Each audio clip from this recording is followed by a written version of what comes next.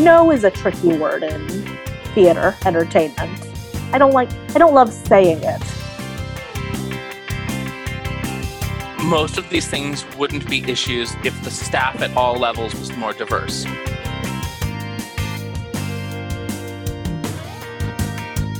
I don't know, if you're good-natured, if you're ready and willing to open up, bend your mind a little bit, you got this.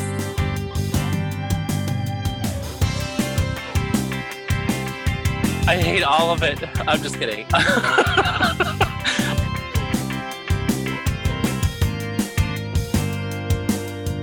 Welcome to the Theatre Art Life podcast, and hello. We're putting the spotlight on those who create live entertainment around the globe, the culture creators and the backstage masters. My name is Anna Robb. And my name is Anna Aguilera. On this episode, we will be talking to Elisheba Itup and Kevin McCoy about sound. Kevin McCoy is currently the head of audio for Hamilton and Peggy Company, currently in San Francisco. And Elisheba is a composer, sound designer, and audio producer, currently based out of New York. Hello, guys, and welcome to the show. Hello. Hey. We're very excited to have both of you here, and we want each of you to begin with by introducing yourselves and what you do for a living, so we know who does what. I'm going to start. My name is Elisheba Itup. Yeah, I'm a sound designer. I'm a composer. I'm an audio producer. I'm based in New York. Before everything, I was traveling a lot. I did some shows here in New York, but I mean, honestly, I was on the road maybe 60% of the time.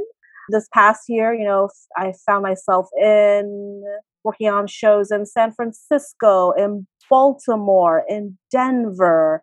There are others that I'm blanking on, but a lot of my job has me on the road. And yeah, I also do a lot of shows in New York City. I tend to do what are called straight plays. They are plays that they are not musicals necessarily. I definitely do plays that have live music in them, but I typically don't do musicals that call for big live sound reinforcement. And then also I'm working a lot in the world of podcast and radio. I started off with NPR StoryCorps as their podcast producer. And then from there, I'm an audio producer for hire. I'm a freelancer there as well. And so I've been producing podcasts. I edit podcasts. I write original music for them. During the pandemic times, I've also found myself doing some work for some newspapers, some audio work for newspapers, and a sort of a documentary project. So that's what's keeping me busy at the moment. Wow, that sounds busy all round. Yeah, I've been keeping busy. Also during the pandemic, I had a baby, so yeah, busy-ish. That's wonderful. And Kevin, tell us about you. Sure. I'm Kevin McCoy. I'm a sound mixer. I tend to mix for touring productions of large-scale musical theater. For the last year and a half, I've been the head of audio and the primary mixer for the And Peggy Company of Hamilton, based in San Francisco. We're also a tour, so we'll eventually go on tour. I have been someone who tours for over 15 years. I've toured with a lot of different musicals and a lot of family entertainment. I started out in family entertainment with Sesame Street Live and shows like that, and then progressed into large-scale musical theater with Mamma Mia. I've toured with Motown, once Memphis, and like I said, now I'm on Hamilton. I have worked as an A2, which is the assistant audio for the tour, where I deal with wireless microphones and also mix. And now I'm the A1, or the head of audio, where I primarily mix and I cycle with the A2 for the show and work also on the wireless microphones. But my primary job is mixing and maintaining the sound system. That's it. And in the pandemic time, I haven't been able to work. I haven't had any projects. So I've been doing a lot of online learning and that sort of thing. Since you already started mentioning what you do, Kevin, what really is a sound engineer? I mean, sound engineer, I feel like, is a little bit of a loaded term. Engineer has a lot of connotation around the world. So I actually will often say that I'm a mixer, or I'm the head of audio, just to clarify that I'm not a licensed engineer or anything like that. The term has a different context in different places. So as a mixer and as the head of audio for a tour, my jobs are to maintain the sound system in terms of equipment and dealing with repairs and logistics of repairs and that sort of thing. And also to run the local crew that we hire to install the sound system in various theaters as we move the show. And then also to mix the show, which is live sound, especially in large-scale musical theater. Mixing the show is an extremely active process, and you participate in the show sort of like a musician would, with doing active changes in volumes and turning on and off microphones the entire show, literally on a line-by-line basis. We call it line-by-line mixing. And it's a very active and engaged process through the whole show. That's the hardest and most detailed part of my job, and the rest of the stuff is sort of maintaining the system and doing sort of management stuff as the head of a department. So have you guys worked together or crossed paths in terms of your jobs? And if so, how did you work together? We've never worked together, but we have crossed paths. It was on Go Diego Go. That's how we met. Yeah, because I was dating someone at the time who was the mix engineer. And so where were we? Did we meet in Virginia?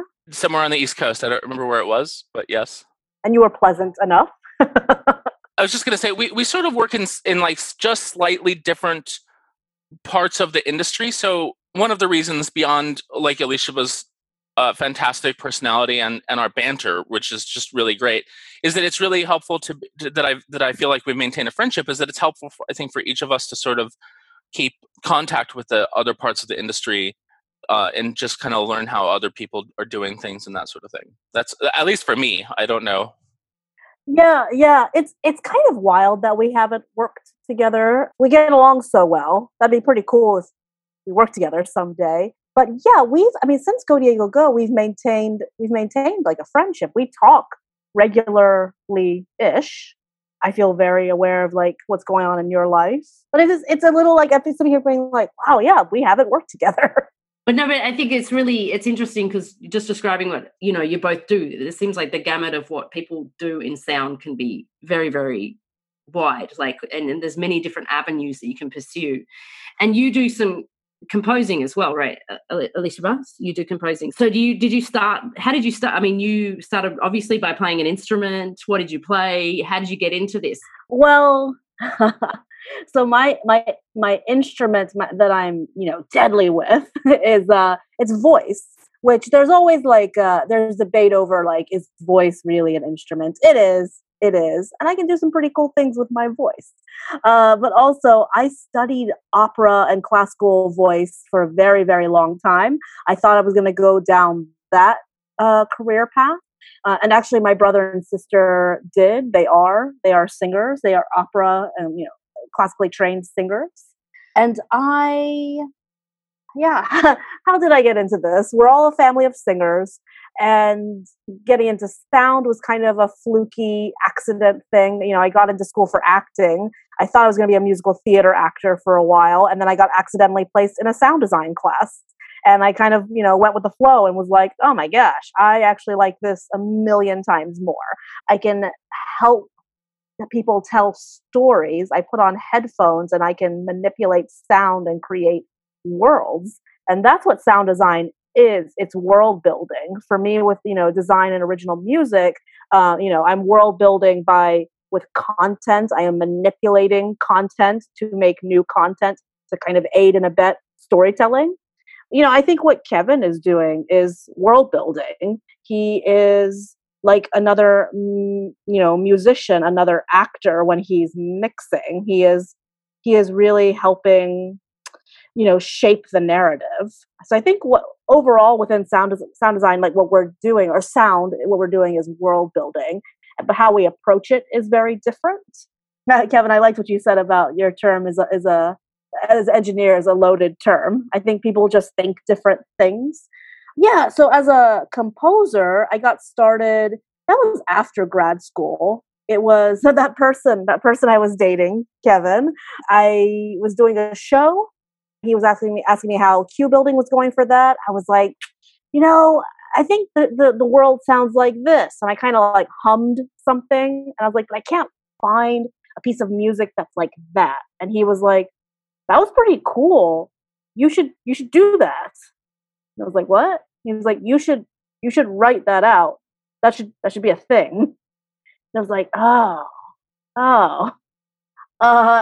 From there, I didn't tell that director that I'd never composed before. I just composed music and I would present him with cues and go, eh?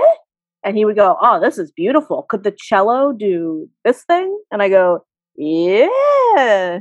And then I don't know. I didn't know. So then I'd go back and I'd like all night, hammer away at this, like pull my hair going, oh my God, what did I agree to do? I don't know what I'm doing. And then at some point I'd be like, oh, wait, yeah, I made the cello do that thing. Okay. So that's something I always tell like young composers, young sound designers, young people, just fake it till you make it. You'll get the hang of it. It might take you a couple of shows to like really figure out what you're doing. I'm learning so much about composition. I learn a lot about sound design to this day. But I don't know, if you're good natured, you're ready and willing to open up, bend your mind a little bit, you got this. What would you say it's the difference between composing and sound designing?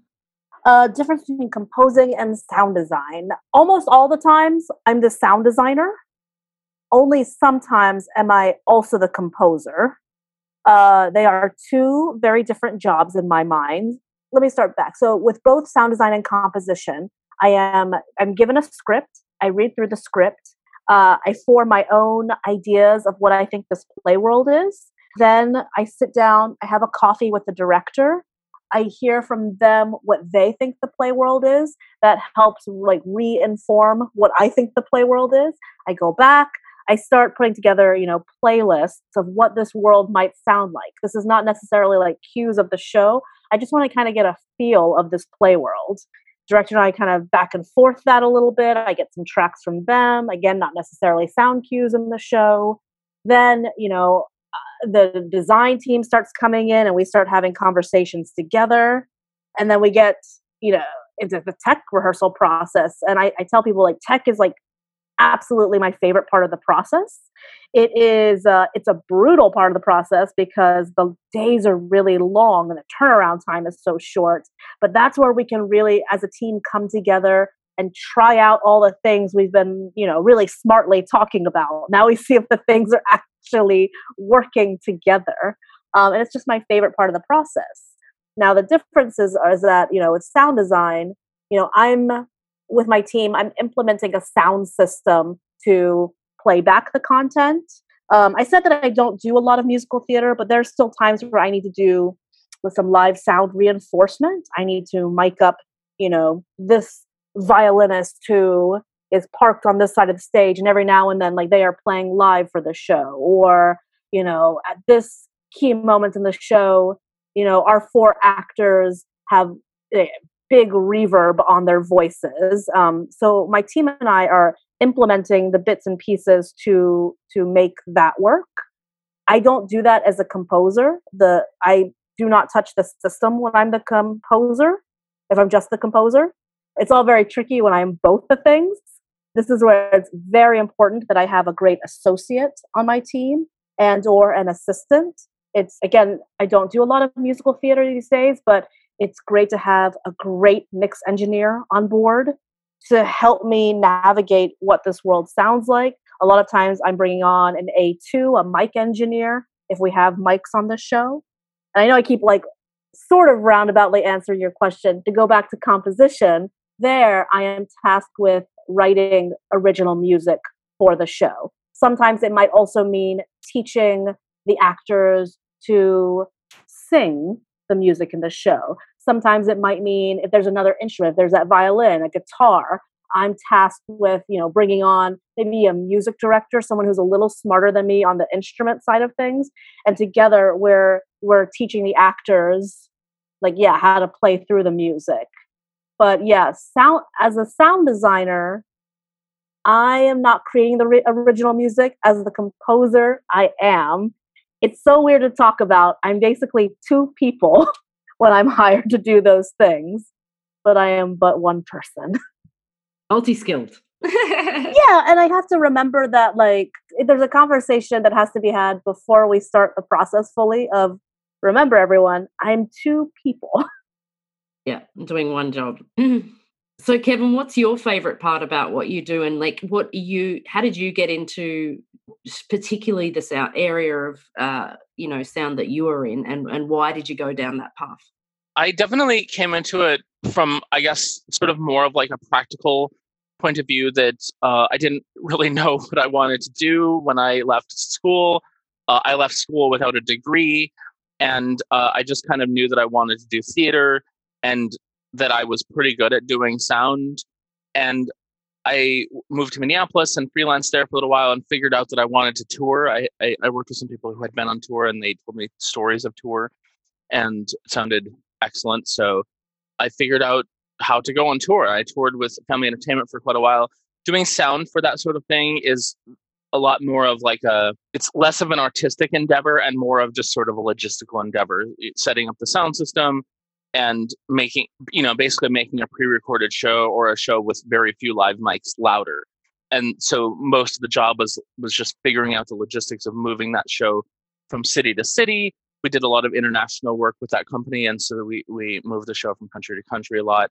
I did a lot of I spent as much time figuring out how to load different kinds of trucks as I did figuring out how to do sound. It's part of the job, man. Right. Yeah, for sure.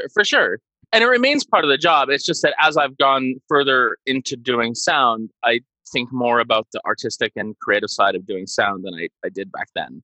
And that's what's fascinating, because your stuff has got such a logistical aspect, from packing trucks to getting it done, as opposed to Elisheba, who's more on the creative development phase of it, right? So you're on the execution of it. Yeah.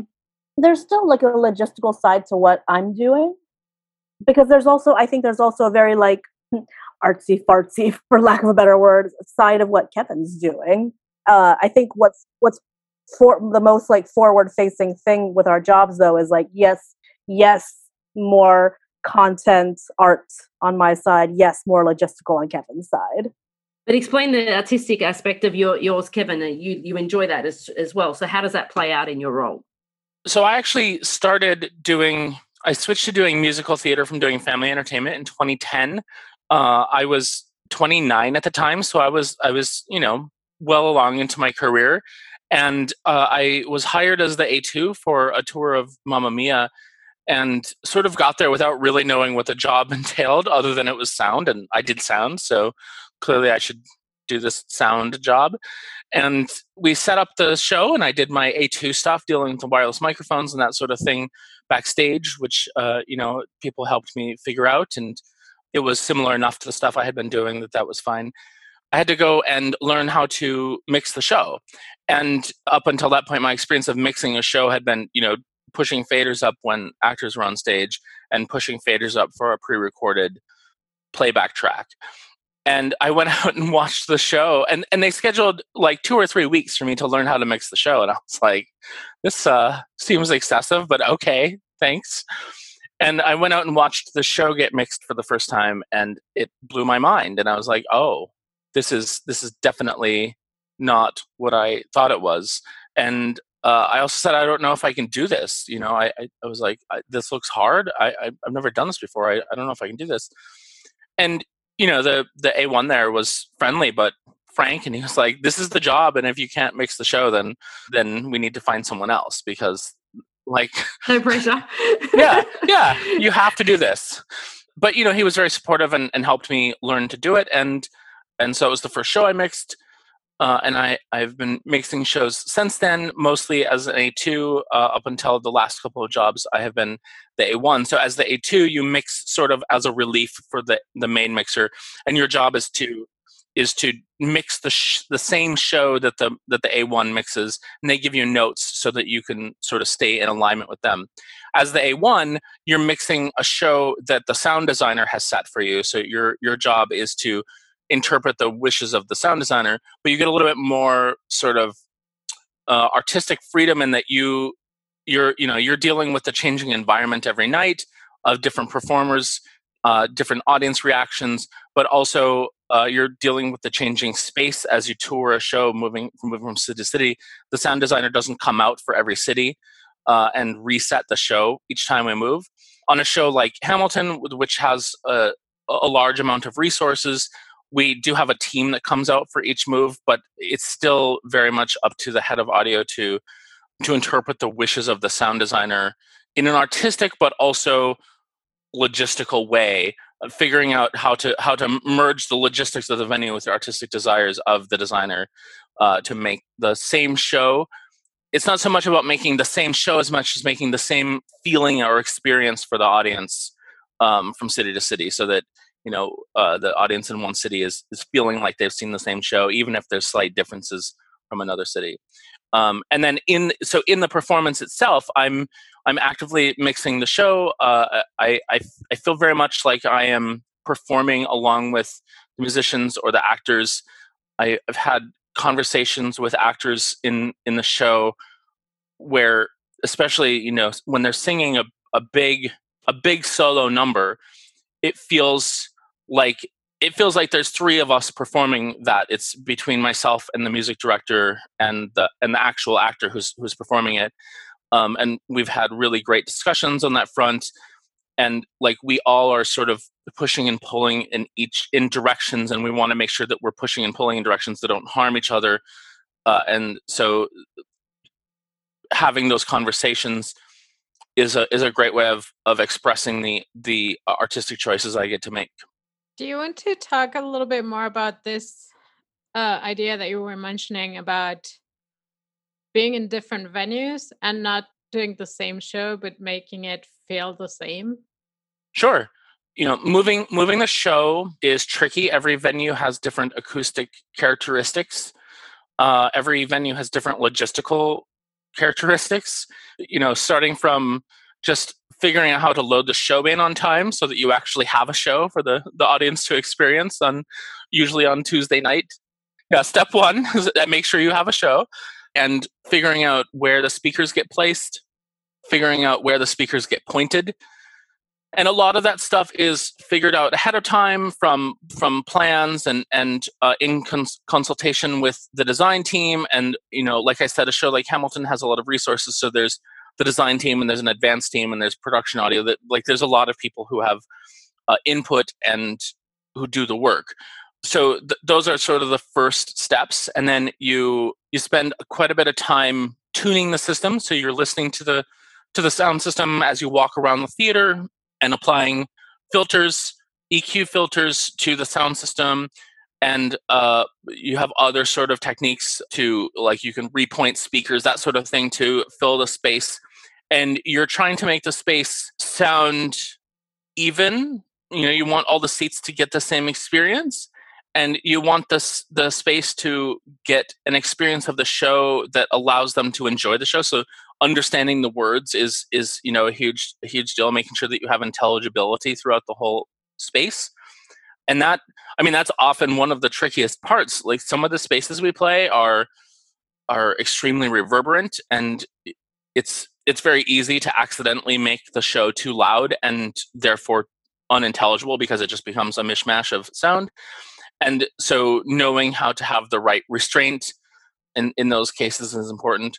So there's quite a bit of planning that goes into that. And then there's quite a bit of actual execution of walking around the house and listening and making changes to the sound system. And we have a lot of technological tools that let us do that. We have, we'll often walk around with a wireless tablet, or like an iPad, or sometimes just a laptop that lets us interface with the sound system and lets us make changes in EQ and other considerations to the sound system. It definitely varies sort of by the level or the budget or the tier of the show. I've been on some shows where I basically had an hour to do that. Hamilton has more time and a larger team, so there's more people available to do it in that amount of time. But usually you're loading in basically a day and a half on most shows. It's anywhere from like kind of 2 days to basically a day, and we're sort of at the day and a half part mark here. But a fair bit of that is just physically getting the show in the theater. You can't make sound until you have a constructed sound system. So once you have a sound system, then you start listening to it. And then there's always sort of a scheduling dance of when can I have access to the theater to make sound, loud sound, for an hour that is the only sound in the theater. Like, I need to be able to make loud sound that will make it difficult for anyone else to work, but also I can't have anyone else working because it will throw off what I'm listening to. So oftentimes you'll sort of figure out a way to have everyone else go to a meal, and you'll get an hour while they're at a meal, and then you take your own meal while they're back working. So there's lots of like scheduling considerations on that front. How long does that usually take you when you're loading in to do that sort of tuning of the system? In a perfect world, all the theaters would be designed so that the seats had the same acoustic characteristics of an audience, but that never happens. Kevin, that reminds me on so many plays that I do, we're told like, this is the seating arrangement, we're given drawings like this is where audience sits, this is where audience sits, and then we get into previews. And I've learned my lesson very much since days of yore, but you get into previews and then it's like, and this row way, way, way in the back is where you guys can sit. And typically I'm moving around, so I'm sitting within the audience, I'm snagging a house seat, so I'm further down, but my director is way in the back, basically out of range of the system. So in days of yore, I had to go like, oh crap. And then on like a few days into previews, we'd have to install a delay system for the very back of the house, like very, very back of the house that wasn't even in the plan. And it was irritating, but it's like, I'd rather that than getting notes from the director like, everything feels distant and quiet. Then correct me if I'm wrong, once the audience come in, that can be another factor, right? Like a big audience or a small audience, and you've got to react to the environment in the show. Yeah, definitely that's a thing. And you'll sometimes hear about, especially like the concert halls that are very acoustically thought out, will often have seats that are measured to be very similar to an audience member in terms of their absorption characteristics. But there's still, it's hard to make a seat sound exactly like an audience member. Of course, audience members come with a noise floor of breathing and sniffling and creaking seats and shuffling. And so they definitely bring a factor. And knowing how well sold the house is, we're fortunate on this one that the house is almost always sold out. But on other shows, that is a consideration. I will often try to go to management or to the box office if I'm told to just go straight to the box office and see, printouts of what is sold. If we haven't even sold a whole section of the balcony, I don't want to send sound energy up there to just have it bounce around and muddy up the sound for other people. So that's definitely a consideration that I try to address when possible. But you can't you can't always address it. I played a house once where there were some side boxes that I couldn't hit the side boxes and also effectively fill the balcony. And I knew that we were selling pretty well and that we would probably sell the balcony. And I asked someone in the house about these boxes, and I told them about the troubles I was having. And they're like, we don't ever sell these boxes. They're not great sight lines. They're just basically never used. But what they didn't mention was that there was one specific VIP in town who would sometimes come to shows and use one of those boxes and watch the show from there. And sure enough, they came to the show, but they didn't hear great anyway. So there wasn't a huge deal at that point. But just sort of knowing all the variables is a good thing for me ahead of time, rather than being surprised by them. So, Elizabeth, how does this affect you and your work? The idea of designing for a play that's going to be in just one place, or that that's going to move around in different venues? I'm very big about, with my mix engineers, that they get a moment where I or my associate take over the mix for 30, 45 minutes or so they can walk around the house and feel it for themselves, where it's like actually the actors actually doing things. Because we can, we'll also put in like a monitor mix, position or a speaker for them. But it's nice for them to have a moment to just walk around and listen. So most of my shows tend to stay in one place. And as I say that, I can think of several that have like moved. They have maybe done so well that we need to put them into a bigger venue. They're doing a remount of it and putting it in a different space. I've had a couple of shows, that they decide like, and actually we are going to do a tour of this. So scratch what I said. To answer your question, it's great to know beforehand if this show is going to move. It's just great for planning purposes. It doesn't always work out that way. So a lot of what Kevin said rings true for what I do. I'm still, my associates and my team and I, we're mapping out what the system wants to be. We're doing this well in advance of technical rehearsals. We get to our system tuning day, and same as Kevin. Like, our big goal is we have the system in place. Let's get this room sounding as even as possible. The way a lot of theaters are, that might not be possible. Like, this seat way up here, because of architecture, may sound very different from this seat, but we're really going to try to get things sounding as even as possible. Our big goal is even spread. It's also intelligibility. Kevin, I liked what you were saying. There's a lot of times, we'll get a note. Oh, I can't hear this actor. I want them louder. When actually the note is, I can't understand the actor.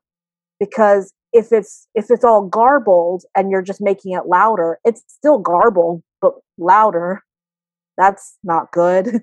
So a lot of my job is it's helping decipher some of those notes.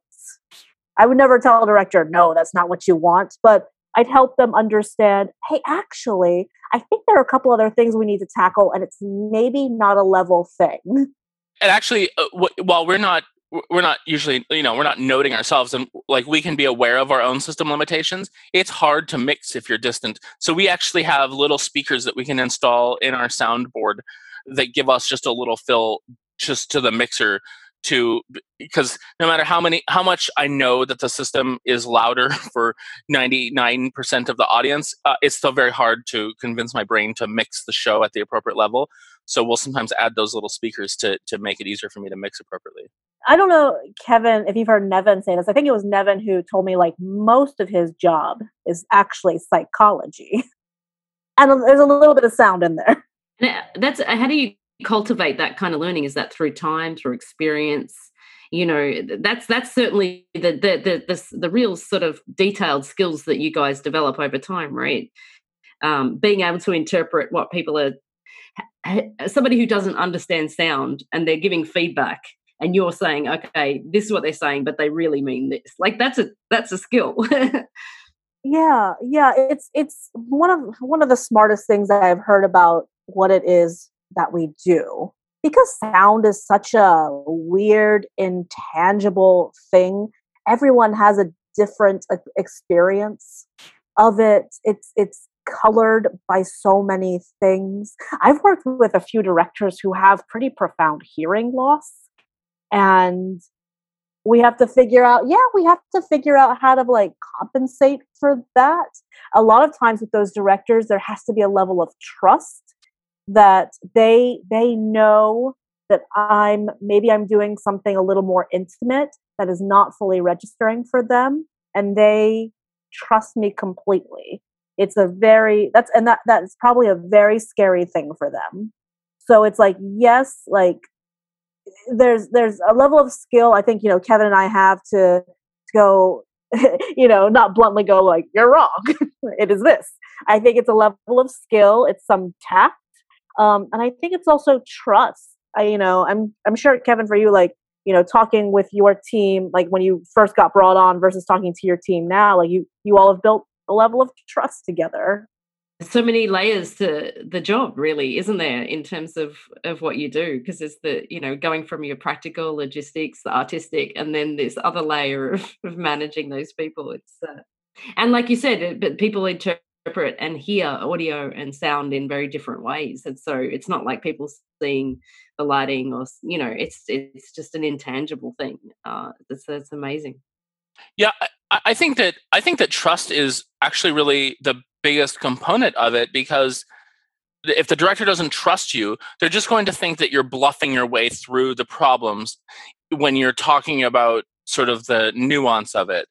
And so building that trust at all levels, I don't usually interface with the director, but I'm interfacing with the designer. So making sure that the designer and sound team all trust each other, and then that the designer and the director trust each other, all of those things are extremely valuable to allowing that sort of nuanced discussion to happen.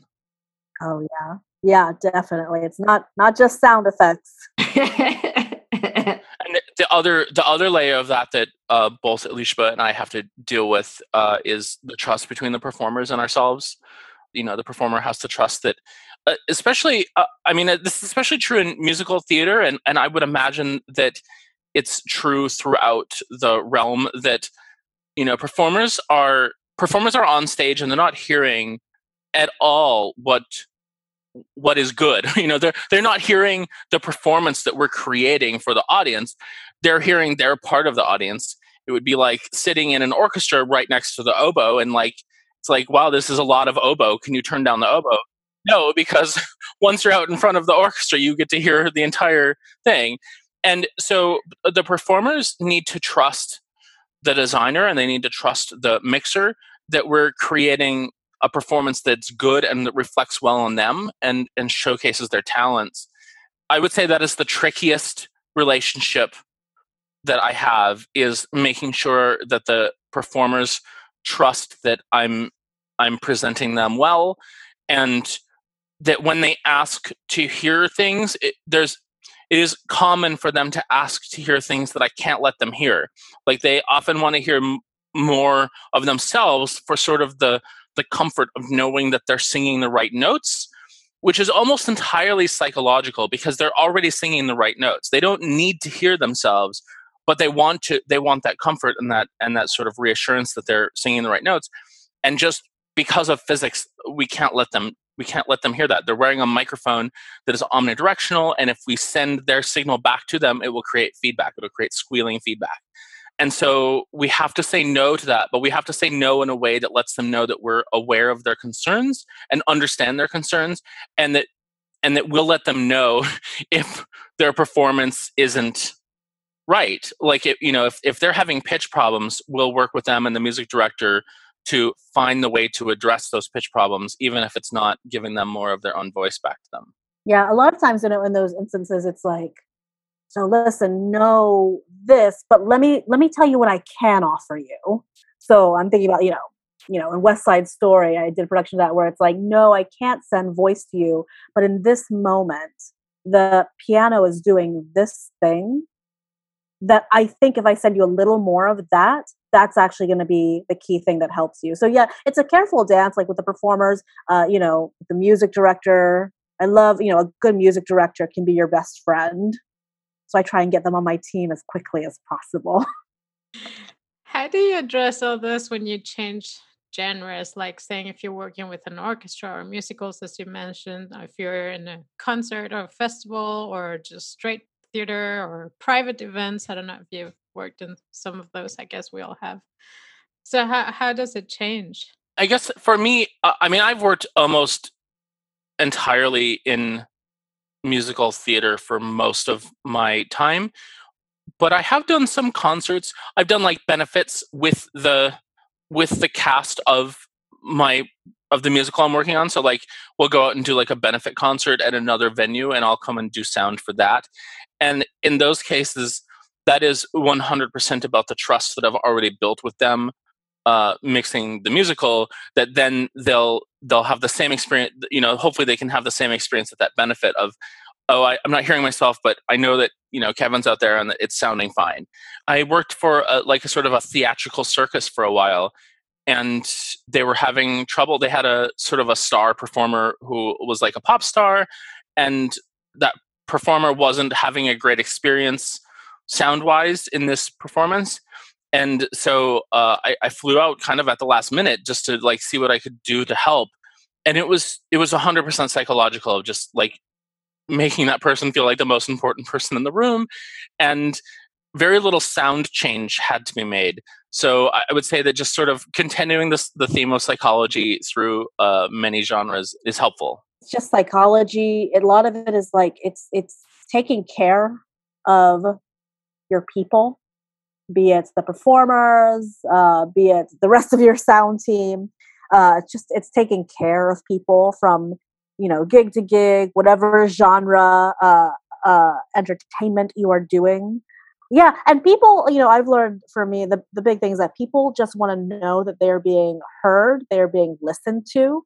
I think that fixes so many things, like just kind of cuts things off right at the pass is if they feel listened to, it things don't escalate in weird, unmanageable ways.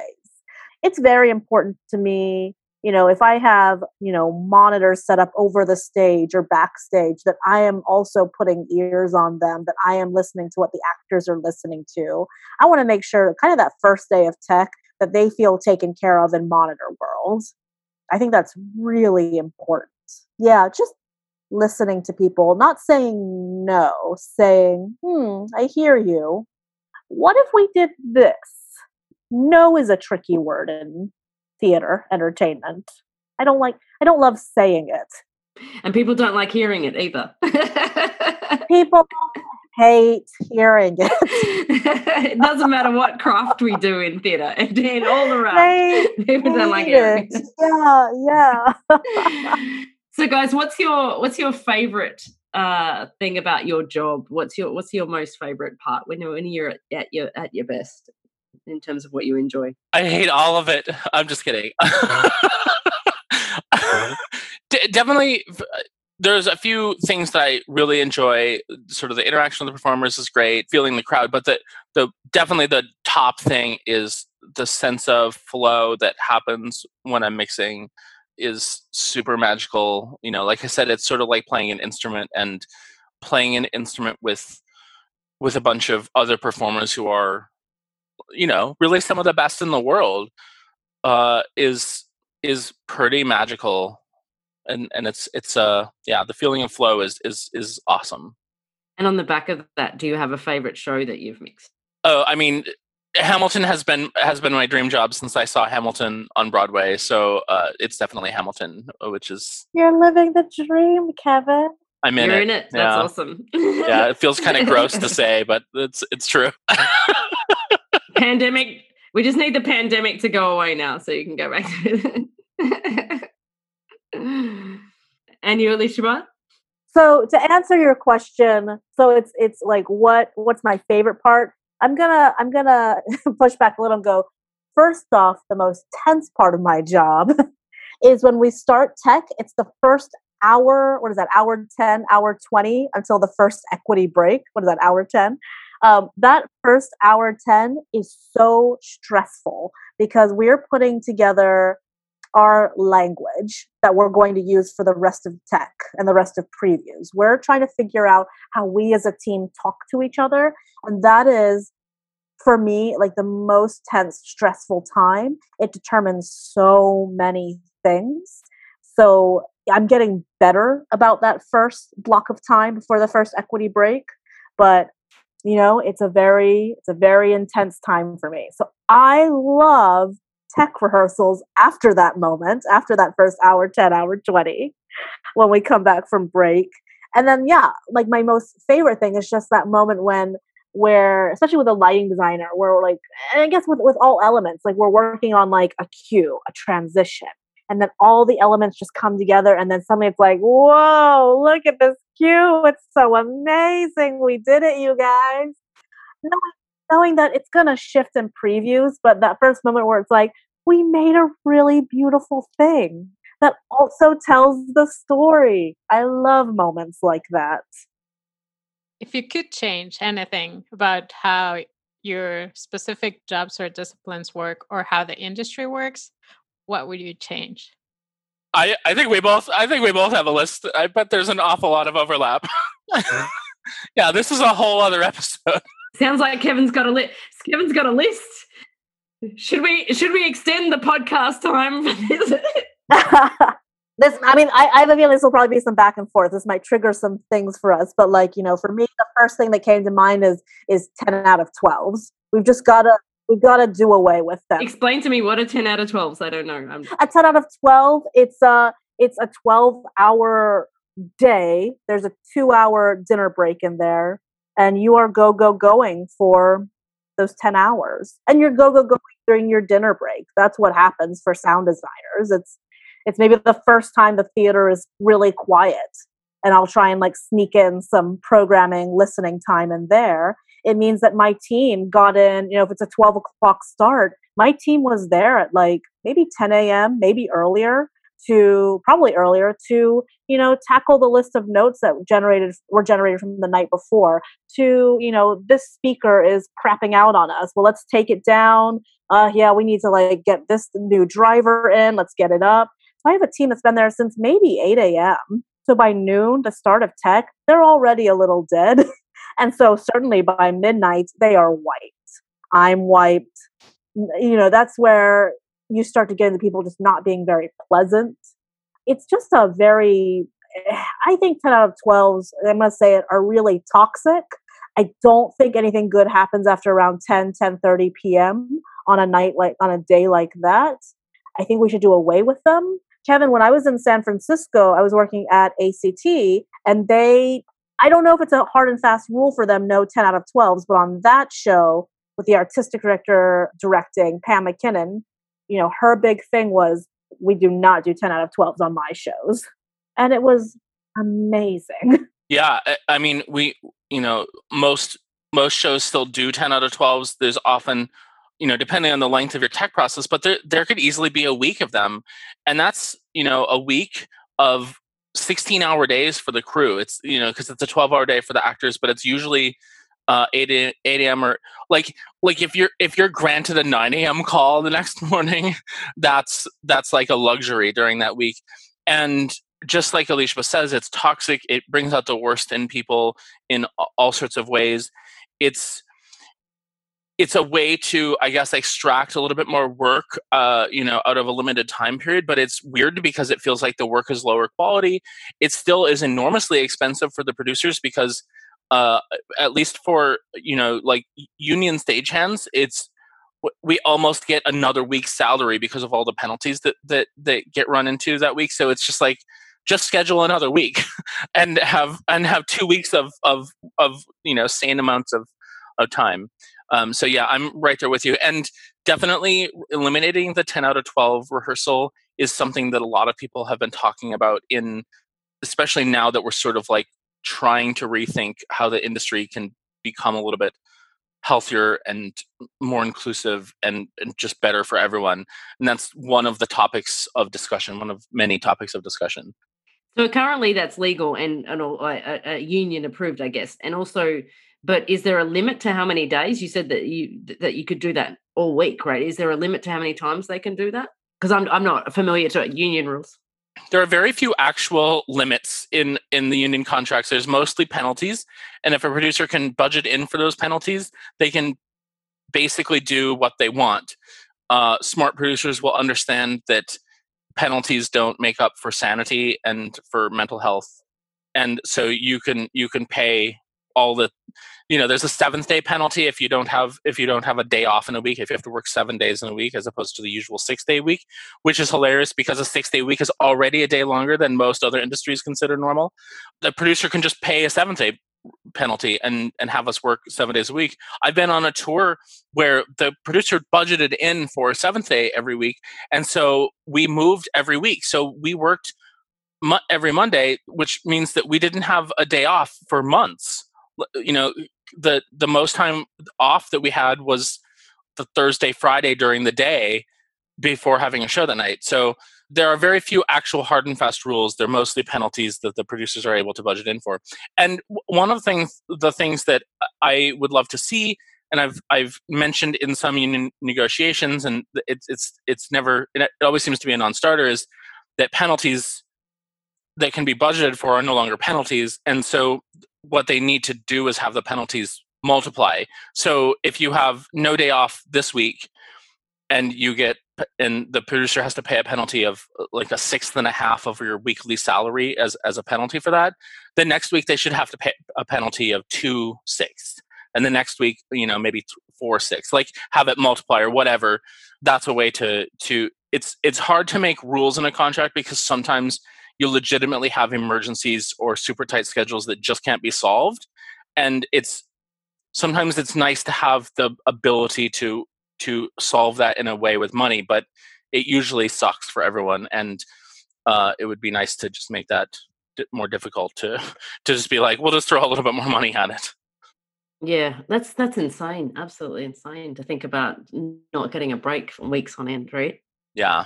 That's just the one thing we want to change in the industry. We have a whole list more, right? I started writing a good. list. Yeah, I just started writing a list. Do you want to hear my list? Yes, hit us with your list. This is just, I'm sure Kevin will have a couple, because this is definitely not the full list. I love that you've just written a list while Kevin's been talking. No, it just triggers, because there's a lot of conversation right now. Kevin's right about, we're on pause right now, and when we come back, we can't come back to a lot of the same practices. We've got to figure out how to dismantle some pretty awful toxic stuff that's been happening. And so how do we rebuild it? I would love to see right now, especially within within design world, within my union, we're having big conversations about harassment and abusive, toxic things that happen right now. Like reporting policies they're not really a thing. We're coming from a culture that's just kind of grin and bear it. That is not a very inclusive way to do things. What that means is that that straight white men were always going to get ahead, and that everyone else has to kind of put up with toxicity. So, there's been more of a movement within our union, within other unions I know, to figure out better harassment and abuse reporting policies. Because typically you're supposed to report it to your employer, but with us who are freelancers, we get into a tricky back and forth as to, but they don't want to, the employer doesn't want to claim this. They don't want to tackle this, but our union doesn't want to tackle this. So that's a big thing that I would love to just figure out right now, but it's going to take a little while, but it's something that's actively being worked on. Can I add to that? Yeah, please.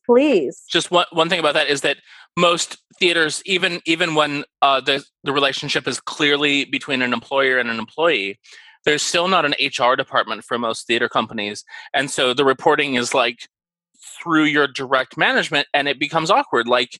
Hey, I want to report, if a person of color wants to talk about microaggressions coming from stage management, who do they talk to? They have no one to talk to. And even if it's not in a way that they want to confront, that they just want to address, they don't want the person to be fired. They just want the person to stop making these microaggressions. There's no one for them to talk to. So there's definitely discussion, and some companies are implementing actually having an HR department that provides another path for discussions and complaints like that to happen. Yeah. And it's just so weird because, theater is this culture that's we're weird, and that's cool. What it means is with long hours and, situations where we're just kind of on top of each other. The other thing I want to address is drinking culture. It just means that we are ripe for really toxic, awful situations. And there's got to be better. There's got to be, what Kevin's saying is HR. There's got to be theater HR, which is not a thing in most places, and it's starting to become a thing. There's starting to become some awareness of this. Yeah, and so another thing I would love to tackle, dismantle, figure out how to redo is theater is all about drinking. And I'm someone who back in the day was yeah, that sounds awesome. More and more that has become not appealing to me. I understand now that in a system that, theater is something that I am a designer and I'm bringing on these assistants, I'm bringing on these interns. What it means is if we're all sitting at a bar and we're drinking, getting drunk, strange things can happen regarding, control, power. And I think that drinking culture, we've just got to refigure this out. I don't love the idea of us all going to the bar to hang out, to decompress. For me, myself, when we were not in pandemic times, if I was meeting with a younger person, I needed to acknowledge that I am the one who actually has more power in this situation. Let's meet for a coffee. Let's go get a bagel. Let's get a kombucha. But I'd rather we not meet at a bar. I know that when I've brought this up to people, I've had some people be and I get it. Drinking is fun. I'd love to figure out a way where it is not theater I guess it is part of the culture. And like you said, if it's not, you don't want to be excluded from the gang if you don't like to be doing that in your post show or, as the thing. And I think it's not like, it's an important issue if somebody doesn't feel like they fit in because they're not part of that culture, I'll actually say that. So I don't drink, and I have never drank. It's definitely been, and a little bit of an issue. Like people are like weirded out that I don't, or that I don't want to go and hang out at bars. Like it's definitely a thing. And I mean, I have plenty of other advantages that make it easier for me to sort of navigate some of these issues. Being a straight white guy, one of them, but it's definitely an issue, and it's an issue that just shouldn't be an issue. Like it's easy enough to fix. Like it shouldn't be a thing. It should not be a thing. That's the point, right? Yeah, totally. Yeah, no. And it's something I never thought about until Elishba mentioned it at one point. And so I'm grateful to Elishba and people for bringing it up, because it's not even something I had really noticed was a thing until she mentioned it to me one time, and I was like, oh yeah, there's like all these. Oh yeah. So I'm grateful for people bringing that up. Anything else on that list, Elishba?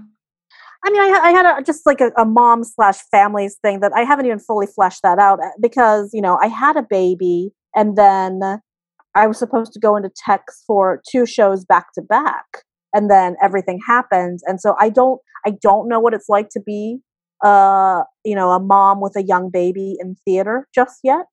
I do know that the theaters I was about to work with were being so good and cool about, what is it that you will need? We will help you with that. Because what I needed was not necessarily like anything that would cost a ton of money. It was these theaters, just point blank asking me, what do you need? Even if you haven't thought of it, we've had a few like mom, parent artists, and here's what we think you might need. And I hope that theaters, it was so beautiful to hear that. And I hope that more theaters are thinking of that. Something I've been thinking about is like, my gosh, like whenever we come back, and if I'm still pumping, I guess I'll just have to do it at the tech table while we're teching, because a 10-minute break doesn't cover a pumping session. We're talking at least, 25, 30 minutes for active pumping. And then I need to clean the pump parts, and that takes a while. And it's like, how am I going to do that? So, and I'm sure there are some theaters that are like, we actually have a plan for that. But when we all come back, figuring out, it's just how to make this more inclusive overall, how to make this. So right now the schedule is such that, this is tough on parents. This is tough on anyone who is disabled. This is tough on a lot of people. Yeah, and there's not a lot of accommodations, or especially when you talk about the schedules that you're running, Kevin. Like, how do you be a mum in that environment? And it's it is something that is I'm a parent too, and I've been in a fortunate situation that having two children in a very supportive environment has been a wonderful situation. But I know that other women in my realm have held off from having kids because they felt that it would, or they feel like they can't continue their career in the same way. And what you don't really want is women and men, for example, as well, to feel that they have to put off becoming parents because of this industry. Like, we should feel like we can do both, and we should have an industry where that is supported and welcomed. And that's, those things that you brought up are amazing issues to address. But I think that talking about them is the first step, right? And then identifying where the issues are, and then starting a pathway to change the culture. Because you can change policies, it doesn't change the culture, right? Especially with the drinking or the sexual harassment or anything. Change what's acceptable, what's not acceptable, and then creating that space. And it starts with the awareness. So thank you for bringing those issues up. I think that's really important for us to really put it out there. We're going to have to trigger that with other podcast people, Anna. I'm going to lay it down. That is the best answer for the changing your job or the industry that we've had thus far. And I'm also going to remember that the seat cannot be an audience member quote for a very long time. Can I just also follow up that, like, I feel like all of the topics that we talked about all really are all really sort of facets of the biggest thing, which is that most of these things wouldn't be issues if the staff at all levels was more diverse. Like if there were more people in management who had the experience of having children, who were women, who were parents. There's certainly people who are actively racist and actively sexist and actively like discriminatory in the world, but so much of it is through ignorance and just an unwillingness to try to consider the life experiences of people who aren't like you. And one way to address that is to make sure that you're in a room with people who aren't like you and who can figure that out. And so like it feels like, I mean, I feel like I'm saying the obvious, and certainly Alicia knows this. We've had plenty of discussions on this front, but all of these things can be addressed by starting with making the system more diverse. And that's like just make the system more diverse. That's a huge task. It has to happen at all levels. There's discrimination that's preventing existing women and people of color from getting work, but there's also, there's everything. I've heard people talk about like, oh, there's no pipeline issue. We have existing people who are talented, which is true, but also we should improve the pipeline of people who are from diverse backgrounds coming into the work. Like we can do all the things and we should do all the things.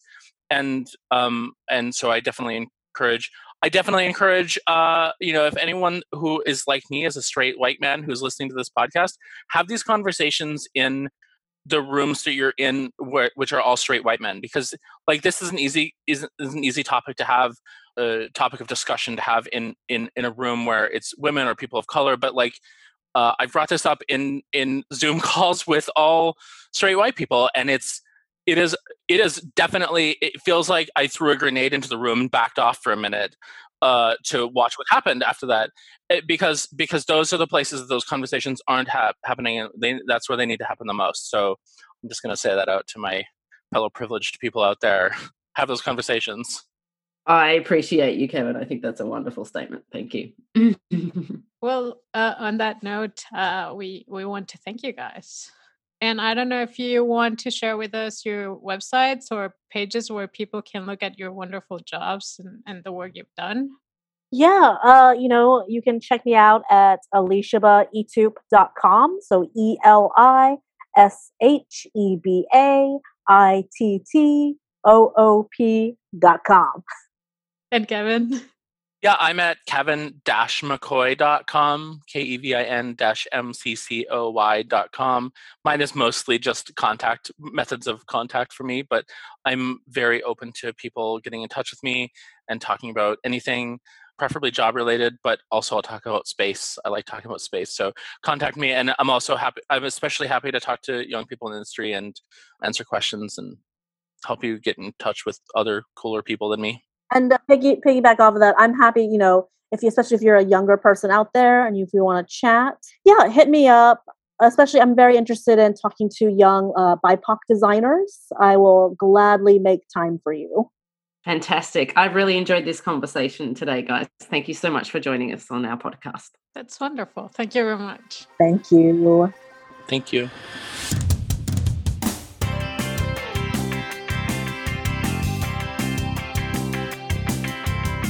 Please write a review on our podcast, wherever you listen to your podcast, and let your friends know about us. You can learn more about Theatre Art Live by visiting our website at www.theatreartlive.com. And you can also follow us on social media and leave your questions and comments on Facebook, Instagram, LinkedIn, Pinterest, Twitter, or YouTube. We want to thank David Sire for composing the music for our podcast, and Michelle Shirata, who is our sound engineer. We are your hosts, Anna and Anna, and this is the Theatre Art Live podcast, where we put the spotlight on those who create live entertainment around the world.